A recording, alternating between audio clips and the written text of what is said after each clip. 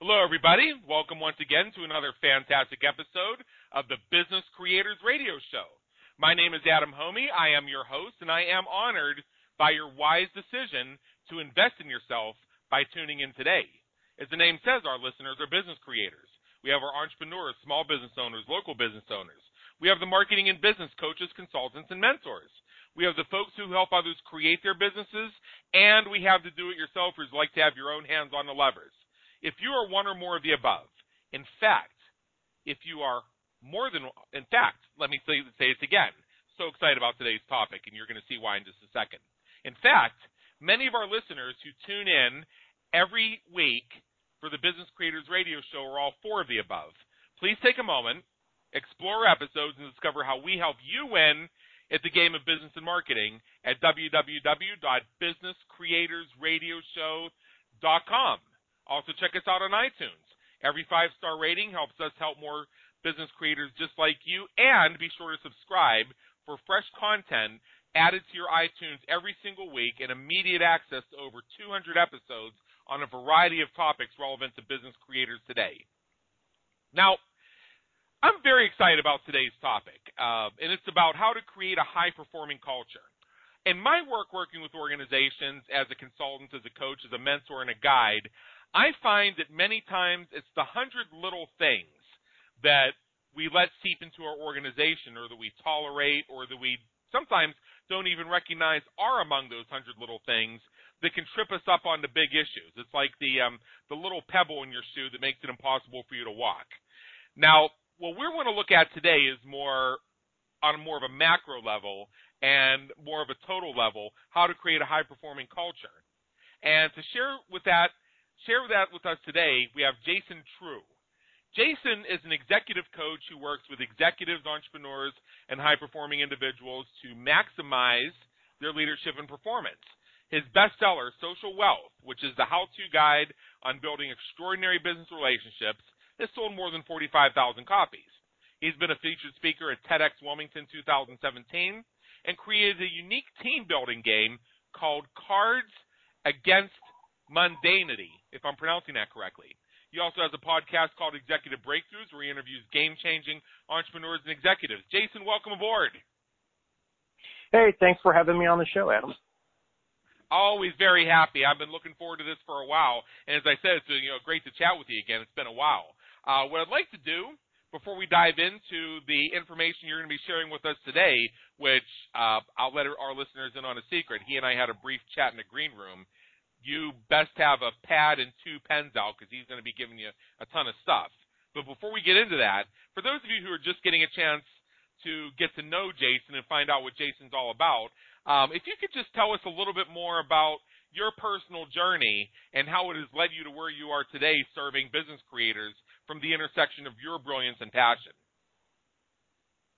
Well, as every entrepreneur has, it's a pretty windy journey. I started off going to law school, and I just didn't really feel that fulfilling until I started on my tech journey and went out in Silicon Valley during the heyday, and I had a fantastic opportunity to work with some really great people, organizations, and so that was a pretty great time in my life. And then I decided to move to Dallas to be closer to family. And, I was here. I realized that there were more opportunities to be on my own and start my own business than there were to continue on to corporate America. And so I just, got it as a side hustle, did it on the side for a while, proved the model out, and then, made the switch and just started down my road. Wow. What's funny is I myself was thinking about law school. I went to Penn State. I was a political science major, and I was thinking, I'm going to do this law school thing. Well, what happened is right before it was time for me to graduate from Penn State, I attended this seminar who was taught by a renowned corporate attorney. This guy was brilliant. He was brutal. He was bloody. He was mesmerizingly charismatic. It was only a 3-hour seminar, but I wish I could have stayed forever. And by the time he was done, there was no way in hell I was going to touch the legal career with a 10-foot pole. Now, I have huge respect for the legal profession. We've had attorneys on the Business Creators Radio Show, and a couple of our regular listeners who actually write to us almost every week are attorneys, or in one case, a coach who helps attorneys grow their marketing in their practice, but not for me. And so I thought it was so funny, Jason, that you had kind of the same experience. And then another thing that was very similar is after I finished my undergrad, I went into the world and I did the whole McJob route and everything else. And then I went back for my MBA in human resource management. I came out of my MBA school from Duquesne University. I got a couple job offers. In fact, in one of the cases, the company wasn't even hiring. They just decided to create a position for me because we had some great conversations about where we could work together to provide value. But what happened is I got bit by the entrepreneurial bug, and I started a little consulting firm that did research for training and development firms. And then 2 years later, I made the jump, and 13 years later, here we are. So it's funny how that trajectory happens, and it's been like that with a lot of the people we've had on the Business Creators Radio Show on both sides of the microphone, both those of us on the host side and those of us on the listening side. Funny how that is, and I think it's a beautiful thing, and we want to support our business creators as they continue down that journey. So what we want to talk about today, as I said, is creating a high-performing culture. In my work, I tend to work with companies size 2 to 10 employees, mid-6 digits to early 7 digits, and we run a range of our listeners, everything from solopreneurs to mid-sized companies that have 40 or 50 employees. So we have a pretty wide audience here, which is great. But I think the issues are going to be somewhat similar regardless of where you are. It's a matter of scale and individual circumstance. But overall, Jason, in your work with companies, what do you find prevents most people from maximizing their potential in their business or in their career? Well, I think one is that organizations are not focusing enough on building connections and relationships inside of their own organizations and not really leveraging the power of that. And that's costing huge amounts of dollars. In fact, I would probably venture to say that most businesses are underperforming. I think if you look at your revenue for 2017, if you start to follow some of the stuff we're talking about, I bet you make 25% more without doing a single thing next year. If you actually get people more motivated and understand each other better in the organization and build more solid relationships, because the data all supports all that. It's just that people ignore it because they think, oh, that can't be true. That's not really going to make a difference in my business, because how can Susie or Joe actually perform that much better without me getting them any more training or any more ability or any more knowledge or experience? That's not possible. Well, you're wrong. And if you look at the data, which is massive across the board, it points to building deeper relationships inside your organization and investing in those people, which could cost you probably zero, actually. And I can tell you how to do it for zero, and do the same things that companies like Google are doing. And obviously, we all know that that's a pretty sizable organization that's been relatively successful over a long period of time. I tried not to laugh out loud at that when you made the remark about companies that don't think that it applies to them. And I can tell you, having been on the front lines, both as an employee of companies and working as a consultant with companies, how many times you go and, let's say, well, there's no way I could get Susie to be 25% more productive based on what I've already given her and based on the fact that I already employ her and she works here and the money I pay her. And I'm thinking, in all these conversations we have about Susie, I think one of the biggest mistakes we make is we don't ask her. Or we ask her in such a way where she knows that if she doesn't give the quote-unquote right answer, it'll come back to bite her in 100 ways she won't even perceive. So that's my reaction to that. I tried not to laugh out loud when you said that, but you and I both know it to be so true. So what can we do to help increase some of these connections so that Susie doesn't feel left out and so that Susie feels more represented? Well, I think the interesting data when I started to do the research for my TED Talk I just did over the last year, and I started to dig into it, I found some interesting data points. One is employee with a close work friend is 7 times more productive and loyal. A replacement cost for an employee can cost you anywhere between 100% and 300% of their salary to rehire that same person, right? Loneliness is dangerous as smoking 15 cigarettes a day. 42% of people have no connections inside of an organization at all, no matter what the size of it is. And the data they've done by Gallup is 70% of employees are disengaged, and this is from a 2-person organization up to a Fortune, 100 organization. The data stays pretty similar across the board. And so when you look at all those stats, you think to yourself logically, okay, the people that I like, right? Let's forget about friendship. What people I like, I work better with, I resolve conflicts, I collaborate better, I communicate better, I brainstorm better, I do everything better with at a very high level. And so the real start is you've got to get people to start to like each other and to know each other. And I think how you think about this conceptually, even at a high level, is that people, what they do outside of work and inside of work is exactly the same. They are one person. They are not 2 separate people. There is no dividing line. You cannot ask them to do that because it's not humanly possible. So we try to create this work-life balance that's a joke because that's not how your brain works or anything else, right? I mean, it's work-life integration.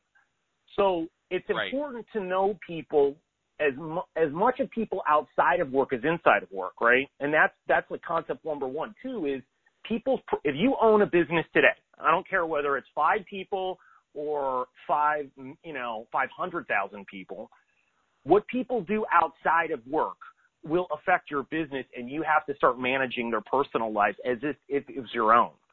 And you have to look out for them and help them through issues, right? So I'll give you an example, right? I mean, and the bigger the organization, the more money that actually puts back in. But for a small organization, it can mean a significant amount of capital increase, right? If someone's going through a divorce or they're having problems with their kids at home or whatever it might be, right? Or have newborn kids or whatever it's going to be, that's affecting your business by anywhere from probably 25 to 50% of their productivity because their mind's not in the game. Because I work with people like this and I know what they're doing because I plot their time, ask them what's going on in their head, see how distressed they are, and see what else is going on, right? So you have to manage this stuff and understand that. And then you've got to find people. The third thing is finding people who have shared experiences, right? That's the easiest way to start creating people like each other, right, is to get to know each other better and create some shared experiences where you can relate and have common ground, right? Because just like everyone on here has met someone in their lifetime, I don't care if it's only one person, where you felt like after 5 minutes, you knew that person like they were your best friend. Well, you can create that in any organization across the board pretty simply. It's just that we try to make these things so complex and talk about culture at a 50,000-foot view when it really comes down to people liking each other, knowing each other, understanding your shared struggles, your histories, whatever's going on, and sharing that together, which can be done, again, for close to zero. So there's no excuse not to do it. It's just being lazy and not thinking that it matters. But if I told you all this, that every person in the organization that you have right now, if you sit them down and if they could start picking teams, they would start picking people that they like first. Well, that goes to show you that even if someone's more productive and better in their organization, that person is going to pick someone they like because they know they can count on them because they trust them more. Agreed. And that's a topic that I think is so underreported on and gets so little consideration, where it deserves so much more consideration, is the idea of having a work friend. Because I remember when I started with that company I ended up working for 4 years, where I actually got involved working in the training department and doing training and education for employees and stakeholders. That first job where I was actually starting to taste my career. And my supervisor gave me some advice when I first got started. And I'm thinking, if this is the advice he's giving me, maybe I should quit now. So he said, when you look around these people, you got to think of yourself as having just been sentenced to prison and you're starting to do your 10-year bid. You got to look around and you got to be real careful. What friend are you going to make here? And wow, that crazy. didn't discourage me. That didn't discourage me. But at the same time, the fact is, you are going to find somebody, hopefully, in your workspace that you can collaborate with, who you can connect with. And I would say that if 3 to 6 months go by and you're working for a company and you haven't made a work friend, then one of two things are happening. Either you might want to pay attention to this within yourself and look at why don't I have a work friend, or you might want to look around at the workplace and say, do I need to be here? And from the employer's perspective, and this is where I want your thoughts on this, are they creating an environment where people can have work friends? My answer would be no. And I think there's two things to separate out. One is having a work friend, I think, is important, and most people should be able to find that within, I don't care, any size organization. But the other part of it is just liking people. You can like people and not have them as your friends.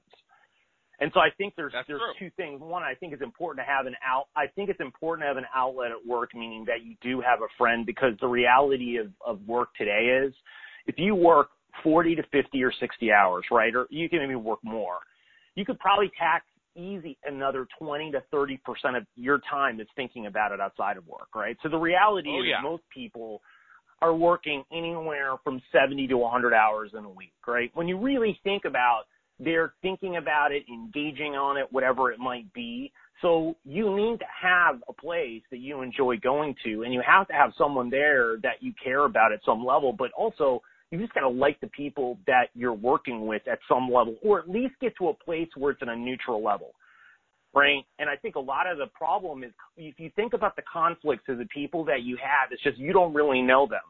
And you feel like they don't like you, or they've done things, or you've done things to them, or whatever it might be. But the reality is that if you break a lot of that down, there's a lot of misunderstandings because you haven't communicated. You've never sat down and hashed it out or had a thing. And you also really probably don't know much about them. Where do they grow up? What do they like to do? What's been some of their hardships in their life?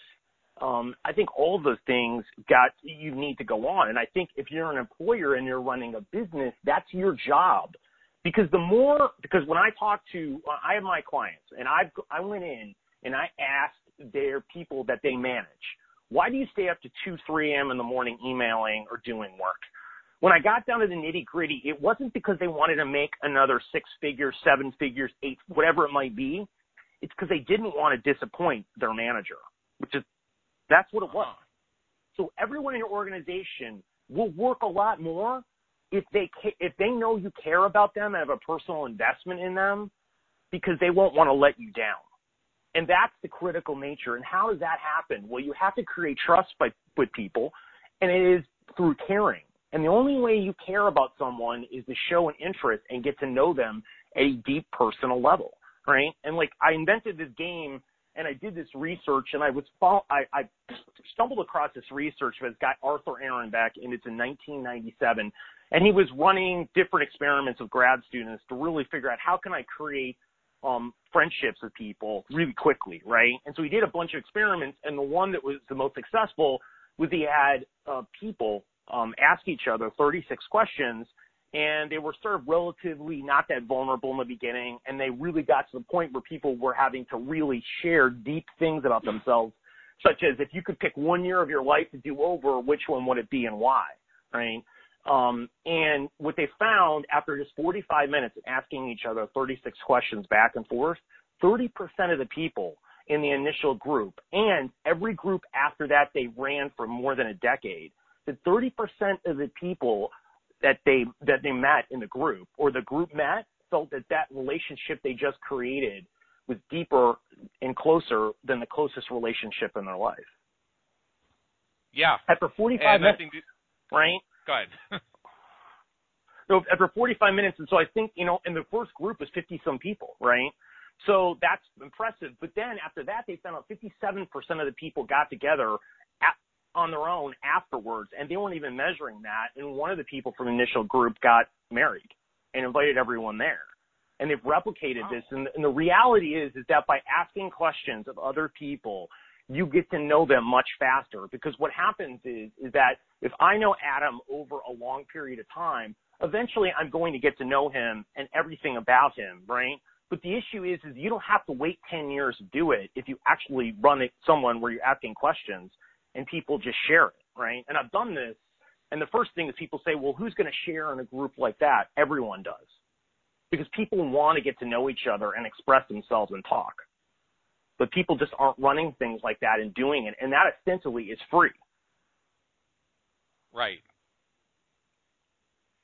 Yeah, I mean, you've raised some incredible points here. I mean, this is almost like a mini seminar. I'm really enjoying this a lot. What I'd like to do is before we talk about it from the leader's perspective, I want to jump ahead a little bit, and let's talk a little bit more about what else organizations can do to leverage culture to increase performance and increase employee retention. We've already talked about a few things, but I want to see what else is out there before we move on to the leadership perspective. Yeah, I mean, I think part of it is just recognizing people, right? And I think, and part of what you do is you can do things in a smaller organization by having other people recognize people in the group, right? And I think that's extremely powerful, right? I mean, that's one thing that you can do. I think also just sitting down and getting to know people and sharing, leveraging their suggestions and ideas and putting them back in the organization make people feel valued. I think a lot of the stuff is just really just common sense that people aren't doing because their ego gets in the way. I mean, and if you put that aside and you realize it doesn't matter where the idea comes from, the organization needs to move better in a better place, right? The other things you can do is invest in employees and help them understand, where their challenges are, such as blind spots they may not be seeing. Invest in them so they can build up their skill sets that they already have. And I'm talking more about leadership, management, other things that are real emotional intelligence, other things that are critical for creating communication, collaboration, and working together, but also if you're going to have better relationships with clients, prospects, and everyone else, right? And so I think you've got to take a look at and invest in people and that, because the little bit of money that you spend, the ROI will be extremely high, because I just see it with my clients right now. I mean, I don't have a client right now that's not getting a significant ROI back in their business, because the first thing is their blind spots are what's hurting them because I can't see them. And those are how they're interacting with other people. And if you change that, you're going to be more successful, because you're going to improve relationships and get more money out of that person, or you're going to be way more successful selling, right, or leading or managing or whatever it is, and getting much more productivity out of people. So I think you've got to help people in those areas, and then things get significantly better very fast, too. It's not a long process. Right. Agreed. So now let's flip over to the leadership perspective a little bit, if we could, Jason, and tell us, what can leaders do to increase their influence and effectiveness in the organization, starting from the top? Yeah, so I think one of the things that happens, and I just covered a second ago, is I think people's blind spots really haunt them more than anything else. Because I went back just out of curiosity to my own clients, because I thought to myself, okay, well, what's been the most beneficial part of my own engagement, either with my current ones or clients I've had, so I could learn from it and build upon it. And it wasn't really that surprising, but every single client of mine said the internal work that we were doing was the most valuable, pointing out their blind spots, helping them forgive people they were harboring ill will, stop, outsourcing their own power, right? I mean, other things that were internal things to them that they couldn't see, or patterns that were actually sabotaging their own success, were the things that you need to focus on the most. Because you can't become a better leader if the memory in the back of your head is mommy and daddy telling you to shut up all the time when you're a little kid, right? Or maybe that some other trauma happened to you at some point going on as well, right? Maybe that happened at school, whatever it's going to be. I found every single client of mine had something under the age of 10 years old that was a major stumbling block in their current life, right? Every single one.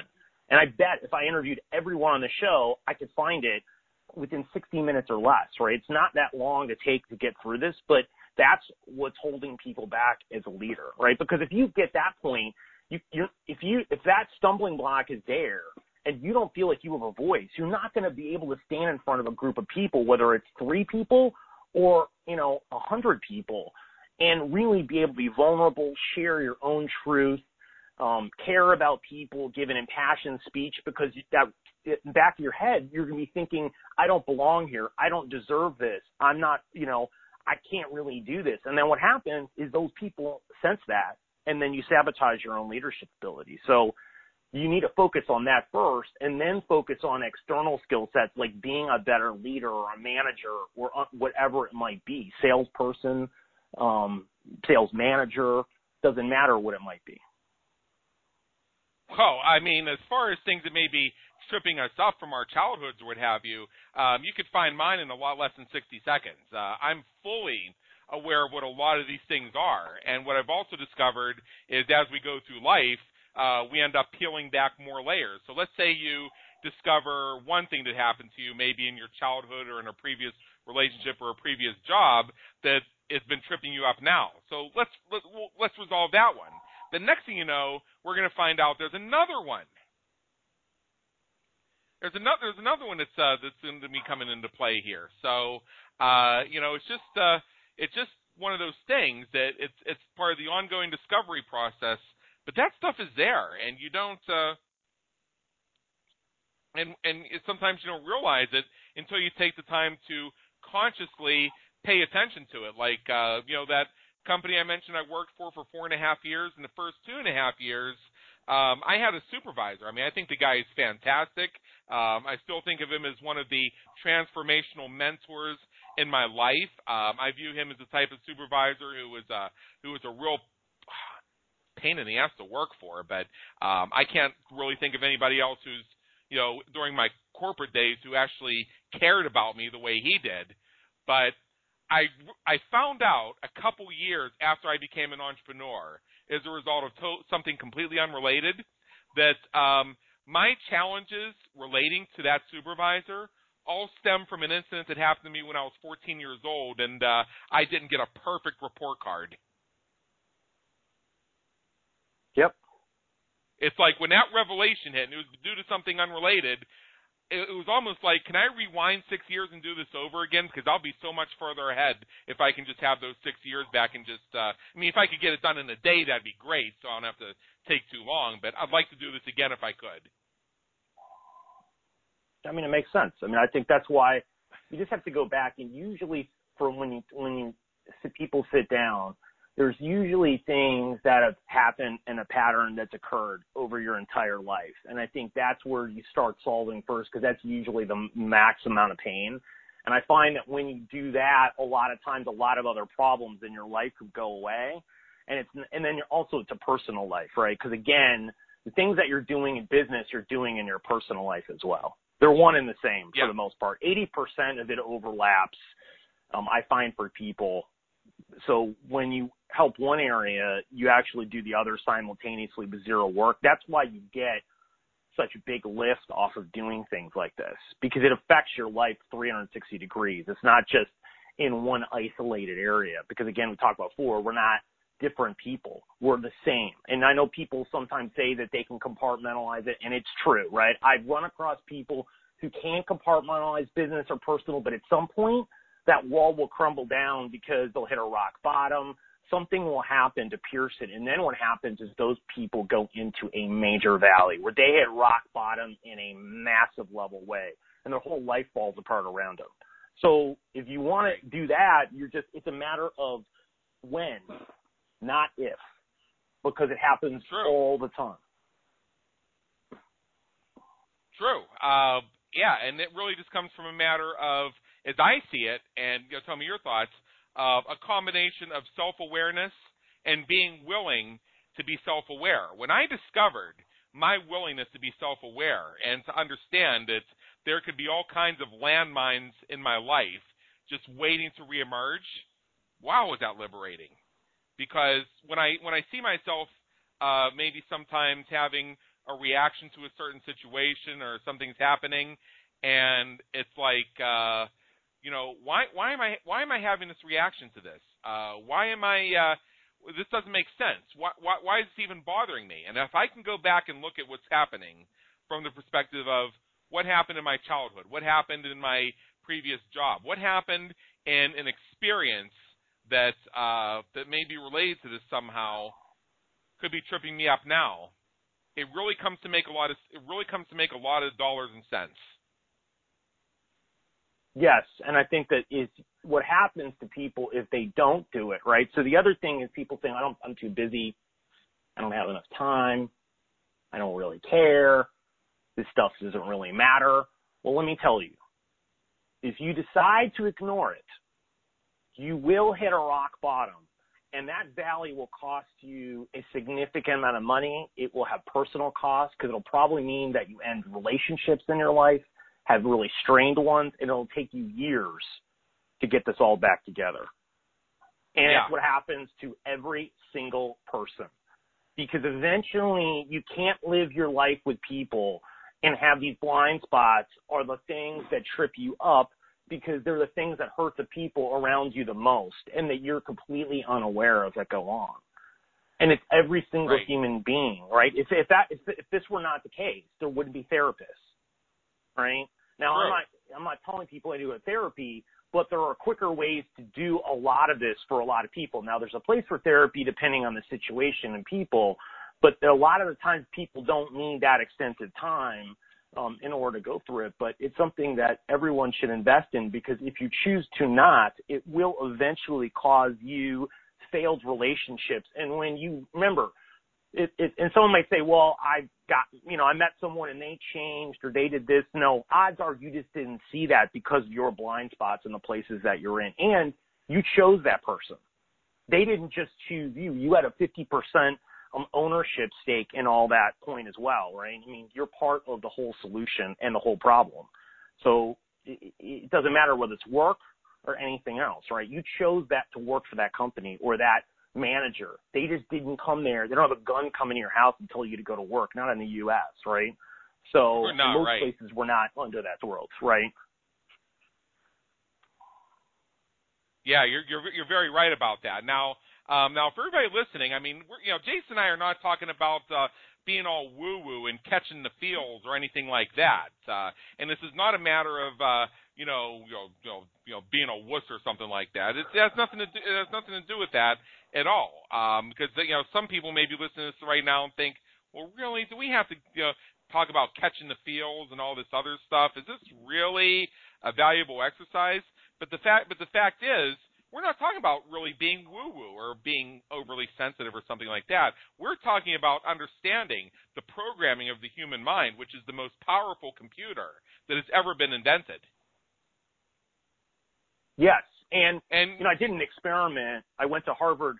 Sorry, let me tell you one thing. I went to Harvard Business School for a leadership summit, and one of the professors asked people to come up, and these were people from 5 different countries. Came up, and there were 40 different people, and asked to write on a Post-it note, right, what are the 3 qualities that they thought of their best manager, right, or leader that they've ever met, worked with, or had some time they've spent with them. And they had 3 buckets: IQ, performance, and then basically a bucket for like soft skills. 80% of the Post-it notes, right, there's 120 of them with 40 people, went on to the soft skills, right? And that's where people are going to rate you, right? And what are those? Those are not your performance. That's not your intelligence, right? It's everything else. So if you're managing and leading people, well, that's going to be extremely important, because you're not going to get the most out of them if people don't think that. And if you're an employee in an organization, your value is not just in your productivity, it's in everything else, because you're going to make everyone else more productive around you and happier and work longer and harder if it's a better environment to be in. Absolutely. Absolutely. I mean, no disagreement here, I can tell you that. So with all that being, go ahead, Jason, go ahead. No, go ahead. I was sorry to interrupt. I was getting ready to move on to the next question, unless you had more. Nope. Let's move it on. All right, let's do it. So purpose is a big issue today. We hear everybody's trying to find their purpose and be aligned with their purpose. Even you've heard me say on the Business Creators Radio Show, pointing out the importance of being aligned with your brilliance and your passion. What do we do to find our purpose? Well, I think the problem is, and I've found this fortunately years ago, is that I tried all these purpose exercises that were all about external things, right? My purpose in life is to help people do X, Y, and Z or whatever it might be. Right. Well, the problem with people having a purpose developed like that, if you think about this logically, right, and factually, not even emotionally, everyone and everything that's external to you will eventually let you down. There isn't a single person, and someone's challenged me on that, and I went through life experiences with them, and I went through stuff and that person disappointed them in a big way. It happens with anyone, right? So everything external to you will let you down. So if your purpose is external to you, it will come and go. It will ebb and flow, and you will not have any control out of it because you cannot control what goes on external to you. What you can do is control things that are internal to you, because you have power over that, because no one can do anything that you don't allow to happen to yourself, no matter what it might be, right? Right. From the greatest tragedies in the world, whatever it is. So the key thing there is the most powerful thing that we have that motivates us more than anything else is our emotion, right? And everyone's emotional, even logical people. Emotions run their decision-making process. Even if they use the veil of logic, it's actually not true when you go into how they format decisions, how they actually implement them, and everything else. So the key is on the emotional side of things. And so once you know that emotions are driving the car, you then can say to yourself, okay, well then, that's helpful, but how do I go further? And then I say to yourself, okay, the key thing is to understand your most powerful emotions and drivers and where you're at in your life today. Because if you could tap into those top emotions that really bring you the most happiness, fulfillment, excitement, whatever it might be, you will be way more successful than you currently are. And when you're having a bad day or you're feeling like you're at a low moment, you know that if you tap into those emotions, you're immediately going to be in a much better place. And so the key is, and how to do that, is to look back at the happiest times in your life, right? And I tell people to do this, in a more formal exercise, but to go back to the earliest, times you can remember it. And what you'll find is that there will be patterns that will occur moving forward, no matter whether you're at 5 or whether you're at 50 years old. There'll be emotions you can extrapolate out. And what you do is you write down 3 or 4 of these memories, whatever they are. You then ask yourself, what emotions did I feel in that moment, right? And if you don't know an emotions list, Google one, right? And you could come up with them and put them alongside of it. Then you ask yourself the next choice, and you just go through this by process of elimination and say, would I rather feel this emotion or that emotion, right, in order to be something, right? Would I rather feel, would it be happiness, or would I rather feel, connection, right? Or do I want to find peace, or do I want to find some other emotion, right? And which one resonates more with me? And if not, you ask yourself, do I need to feel happy to feel belonging, right? Or is it the other way around? And you basically go through these emotions, come up with 2 or 3 that come to the top. And then what you do is you just feed in those, right? Because for me, it's connection and belonging. So immediately I know that when I start interacting with people, my emotional state goes much higher, right? I knew that working in corporate America wasn't the answer, because at one point I was working way too much time by myself, right? So I could see my moods and performance correlate to my interactions with people, mostly outside the organization. But that's really important. And now it's the same thing as an entrepreneur. If I sit in here writing all day, I know at some point, most likely my mood is going to go down and I need to do something to be around other people. And it immediately goes up. So that's how you really create a purpose that's meaningful in your life, is to tap into your emotional drivers and really fill up those tanks all the time and as much as you can. And then it makes it much more simple to create a life where you're not procrastinating, you're unmotivated, because when you are, it's because you're not doing those things. Right. Right, true. And you raise a very good point. When we see people, and I've unfortunately run into very good folks who have gotten stuck in these traps to a certain point, where it's like they depend on the favor of somebody. They depend on the favor of somebody else. Like they base their happiness on, does somebody else approve of me? Does somebody else support me? Did somebody else return my phone call or something like that? And that can be a very, very unhappy place to be. Right. And again, because you're powerless over that, right? I mean, like if Adam and I tomorrow said we want 5 more clients, and if we don't get those 5 clients, we're going to be extremely unhappy. Like, we don't have any control over that. We may get 50, right? Or we may get 0 in the time frame we have, but we don't have control over that. But we do have control over every day waking up and saying, I have a choice to be happy or not. And no matter what happens in that day, I am going to be happy, right? Well, what happens at that point is we'll be attracting more things with that, because bees attract more with honey, right, than vinegar, as they say. So that's how your life is. But you can't just say that to yourself every day and make it happen. You've got to find your unique drivers, right? I know people that I've talked to that adventure was one of the emotions that was really powerful. So you know what? They started traveling more, and they started working and they were traveling, and they transformed their entire life because that was when they were the happiest. Well, then you have to create a life that you love and based on things that you can control in your life, and it will be transformative. Otherwise, what you're doing is you're not able to recreate the happiest moments in your life. And that's what the most successful people are able to do. They recreate the happiest moments in their life on a very consistent basis, rather than have only moments that are having them happen all the time. And you can do that too, because it's a simple process. Because again, people don't want to sit down and take a few minutes to figure out, oh, this makes me really happy, right? Well, I mean, but that's what you need to be able to do, right? I mean, otherwise, if passion and excitement and really high emotions for you, and you're working in a job where you're just going through the motions every day, well, you know what? The reason you aren't happy and the reason you're making choices in your life is because you're just at a deficit. So you wouldn't be making the same choices if you went. So that means you probably need a career change, start your own business, maybe even that any pivot you can make is going to make a massive difference, because you're not in the right place. But you don't know that because you're not monitoring your emotional states, or you're just thinking that it's caused by external things that are doing this, right? It's like, well, if I found that person, that would make me happier. If I had better friends, if I had a better job, none of that stuff is the reasons why that you're in the state that you're in. That's maybe ultimately, yes, it'd be better for you to have that, but you need to be able to make that happen, not be powerless around the world and be a victim. Otherwise, that you're living in scarcity your whole life, and that not much good is going to come out of it.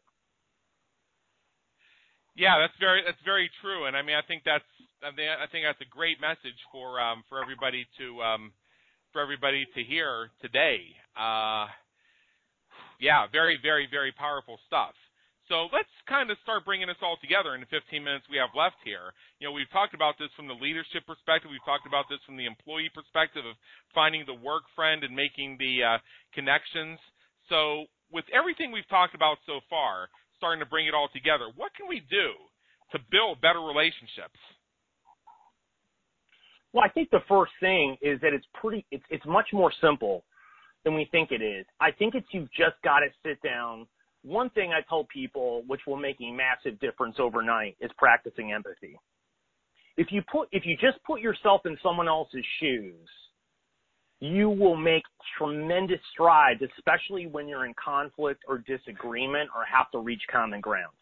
Because you'll find win-win situations, and you'll be able to relate to what's going on. Because a lot of the times what happens when we talk to people is that I have a conversation with Adam. Well, Adam says, well, Jason, I don't agree with that. Well, I'm thinking about my counter argument. I'm not actually listening to what you're saying. So when you can actually stop and listen to what people are saying, you can find a lot more common ground and see where they're coming from and understand that there are fears, other things that are going on that you may be able to address to get them to the place that ultimately you both can win at. So I would say that's like the first thing to do all the time. I'd say second is that you have to be more vulnerable in your life with the people around you. and you have to share more things proactively because everyone wants to learn about everyone else and wants to be vulnerable, but no one wants to lead with it. Well, when you lead with vulnerability, then people start sharing and opening up, and then that will help you in a tremendous way, personally and professionally. And the third thing is I created a game on cards, right? And you could do that with anyone, but the key is find ways where you can start asking people more questions and getting to know them in a much more personal way and being much more inquisitive, right? And curiosity is one of the qualities that is the most important in our society and one of the most undervalued ones. And you need to get more curious and dig into what's going on, around you. I think the fourth thing is, again, really figure out what your blind spots are. And you have to start digging into it, and that's not an easy process, and it's hard to do, but it's a requirement for us as human beings if we want to get to the next level. And for business people, it's a requirement to get to the highest levels, because if not, bad things will happen. Look at Uber, right? That guy who ran Uber, Travis, right? Smart guy, built a great company, but you know what? He's now on the outside looking in because he didn't get help and he didn't listen to anyone around him, and he decided that he was going to run it his way, and he didn't care. And he had board members that were super smart, but what happened? His blind spots overwhelmed him, right? I mean, and almost all of these great leaders, that's what happens because their ego gets in the way. You've got to put aside your ego and really look at your blind spots at that point. And then, you got to invest in yourself as finding your blind spots, but also invest in other people and your relationships. And I think once you start doing those things, you will see a massive lift in your life. And a lot of those things require $0 output, right? Some do, but there's many of these things that don't. And all it requires of you is a little bit of your time, which really isn't that much. And, you have to want to do it. And if you don't want to do it, well, then none of this stuff's going to matter because you won't do it. Yeah, that's very true. And, you look at the Uber story, and, again, I don't know how well this conversation is going to age. Who knows what's going to happen in the next months or years or what have you. But when you look at all the underpinnings of all the things that have happened with Uber, all the challenges with their CEO, all of the issues they've had with their employees and some of the public perception and what have you, has to do with, I think, a disconnection from purpose and a disconnection from having the relationships. We could look at other things that have happened in 2017. Think of United Airlines and when they dragged that poor innocent man off the airplane and beat the hell out of him because they wanted to give his seat to a deadhead after he had already paid for it. What did that do to them? And what really made it bad? Yeah, what really made it bad was the communication on the incident or lack thereof. Yes. Other airlines have done very, very similar things. They've removed paying passengers so they could give it to one of their own deadheads, but the person didn't end up with blood streaming out of his scalp and international outcry over it. It's all a matter of, really, it came down to communication and how you dealt with your culture. Yep. And that's why I think it's important for people to spend more time on it if you're a business owner, because that is your destiny, is the people you have hired. Because if they're not, the more productive people you have, the more money you're going to make and the more successful you're going to be, because there's only one of you. And you can't scale, right? It's impossible. No matter what level or what your business is or how much money you have in the door, you can't scale. Even if you're a solopreneur, it's about how you're managing your relationships with the people that you're working with outside, your own clients, your prospects, and everything else that is going to dictate how well you grow your business. And that's in your own culture, too. What do you stand for? Yeah. Right. Right. I really think so. So I guess the next thing I want to ask you, and this is a little bit off the charts of our original plan, but I think this is so relevant, especially when we talk about why people become entrepreneurs and what happens to folks when they find themselves challenged to work in companies. I mean, so many of our listeners, and this has happened to me, perhaps it's happened to you, find themselves get labeled as quote-unquote unemployable. My argument is if you have somebody in your organization who is quote-unquote unemployable, that's because you're not employing them. I want to get your reaction to that statement and tell me what you think about the whole concept of the quote-unquote unemployables. I mean, I think there's two things. I think that often is the case, right? I mean, I think there are ways that you can better utilize people.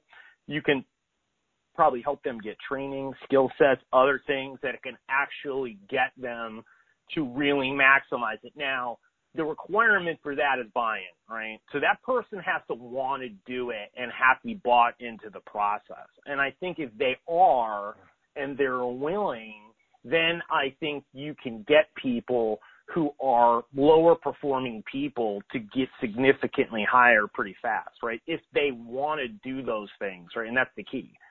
And sometimes it's just some people may be in the wrong spot. They may be in the wrong business. Maybe that at that point it's saying you should be an entrepreneur, and working in an organization is not your right spot. So I think there's a self-inquiry that needs to go on there, right? And to understand, is this a really good fit? Am I in the right place?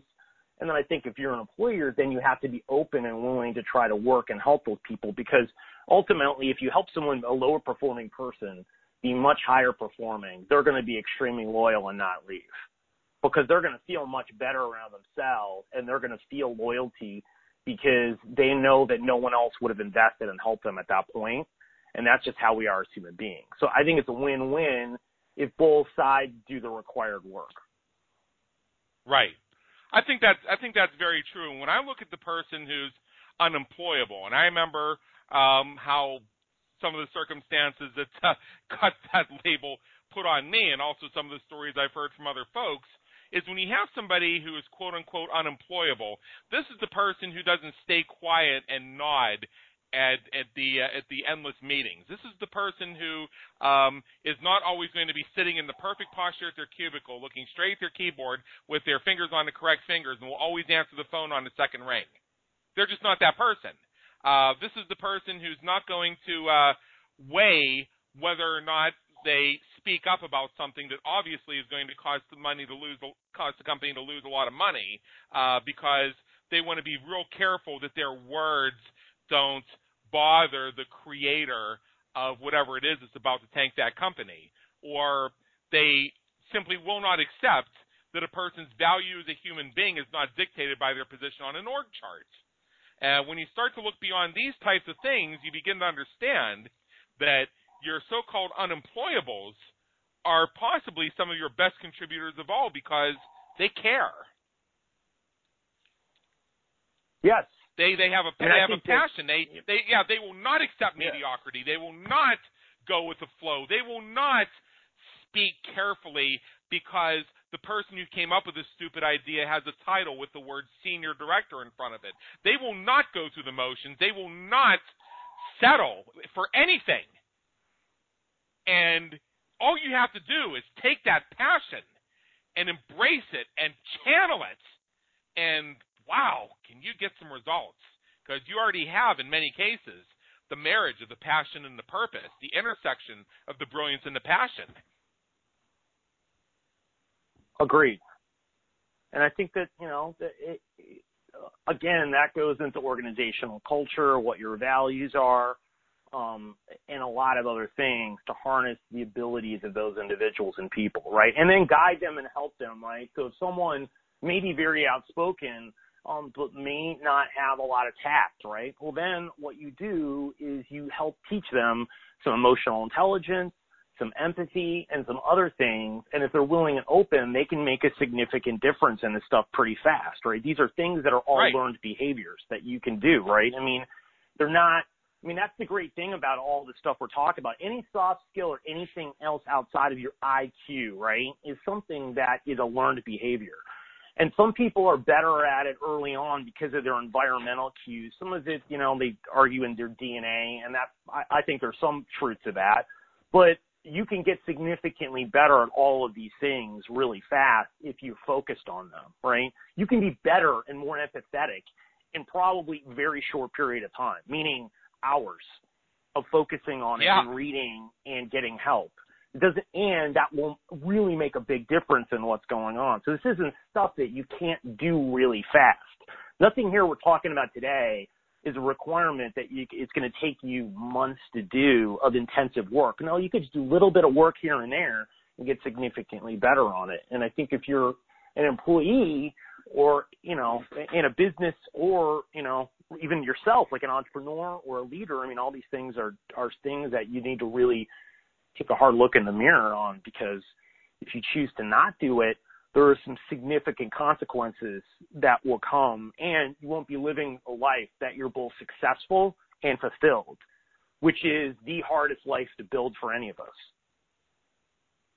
Yeah, that's very true. So as we come toward the end of our time together here, and boy, I wish we could go for another 2 hours, because I think there's so much we can cover.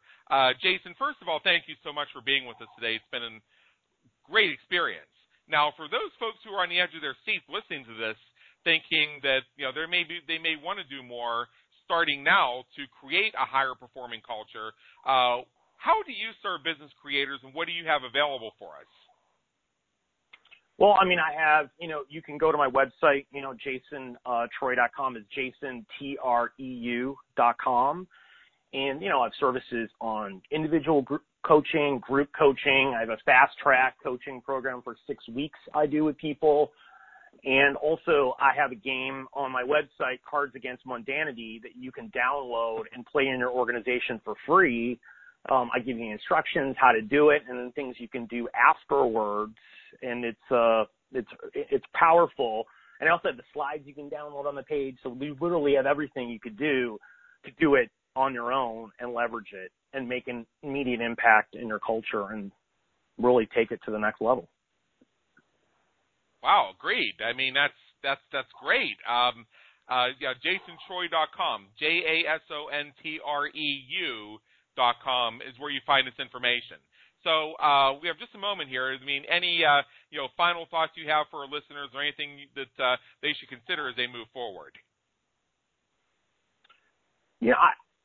All I have to say is I think for people that the key thing is pick something and start trying to figure it out, whether it's your purpose, whether it's figuring out your blind spots, whether it's working on some soft skills.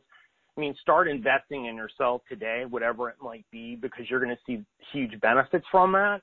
And if you don't, what's going to happen if you're a business owner is you're really going to be minimizing what you could be doing. I think if you're an employee or a solopreneur, I mean, you're really not seeing the full benefits that you could if you actually did all this stuff. Plus, you can be a lot more happier, more excited, more fulfilled, and all of those things are going to really cause your entire life to take a major upswing. So really the best time is start now. All right. Okay. Thank you very much for that. And for everybody listening, we've had Jason Treu on the line here. I want to thank you very much. It's been an honor and an education. Thank you for having me on the show. All right. For everybody listening, this is Adam Homey, host of the Business Creators Radio Show. Please check out our previous and our upcoming episodes at www.businesscreatorsradioshow.com and on outlets like iTunes, where we help you win at the game of business and marketing. Until next time, have a great day. Take care. And Jason, wait 1 second. I have to do one other thing. Jason Treu. Because I goofed up the pronunciation of your name at the very beginning. I'm sorry about that. I just wanted to say it again on the record. Let me do it in a couple different pitches. Jason Treu. Jason Treu. Jason Treu. All right, one of those is going to hit. All right, so, yeah, that way we can just cut out that one little piece and replace it. So now I can stop the recording. All right.